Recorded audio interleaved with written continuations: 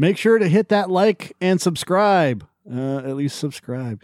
Hit the bell button and subscribe. Bell for, getting notifications. So when we do post, you will be notified immediately. Like us and share us, baby. Yes. Go. To hell with islands. Let's do a whole freaking planet instead. You may have forgotten about this little gem, but we're here to remind you with these 13 things from Disney's Treasure Planet. Number 13.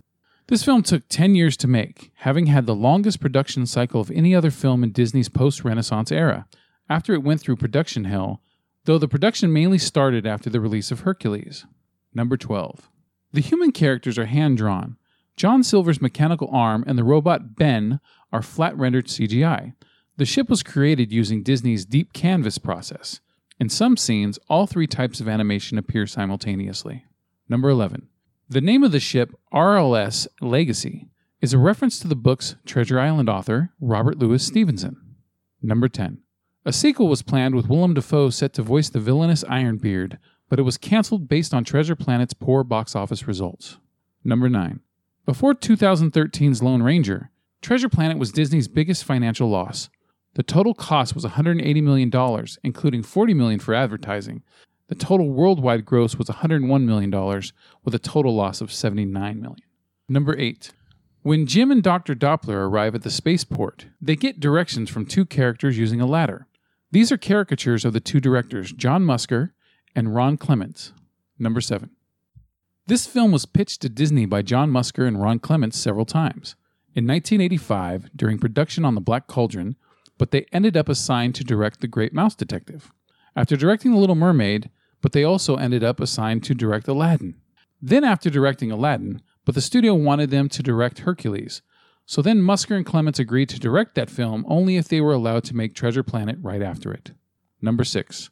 This is the first Disney film in which the maquettes, which are small character reference sculptures, were not made entirely by hand, out of clay. Silver's cyborg parts were constructed out of plastic using laser technology. Number 5. Alan Silvestri left the movie to work on Lilo and Stitch. The company then wanted James Newton Howard, who had conducted and recorded all his music scores in less than 5 months, to score the film. Number 4. Hidden Mickey. A Mickey Mouse figurine is on one of young Jim's bedroom shelves as Sarah talks to him while he reads. Huh? Number 3. The film's look is based on 19th century oil paintings. They were difficult to scan into the computer, so all the backgrounds were created digitally. Number 2. The animators visited a Benihana restaurant to take notes for the scene where John Silver chops shrimp. Number 1. At the end of the film, the two aliens, Dr. Doppler and Captain Amelia, got together and had children. A few lines cut from the film reveal that Dr. Doppler gave birth to the children. Disney ordered the lines cut because they thought males giving birth, even male aliens, was too risque for a children's movie. And that is the 13 things that you probably didn't know about Disney's Treasure Planet. Thank you for listening and possibly sharing and liking.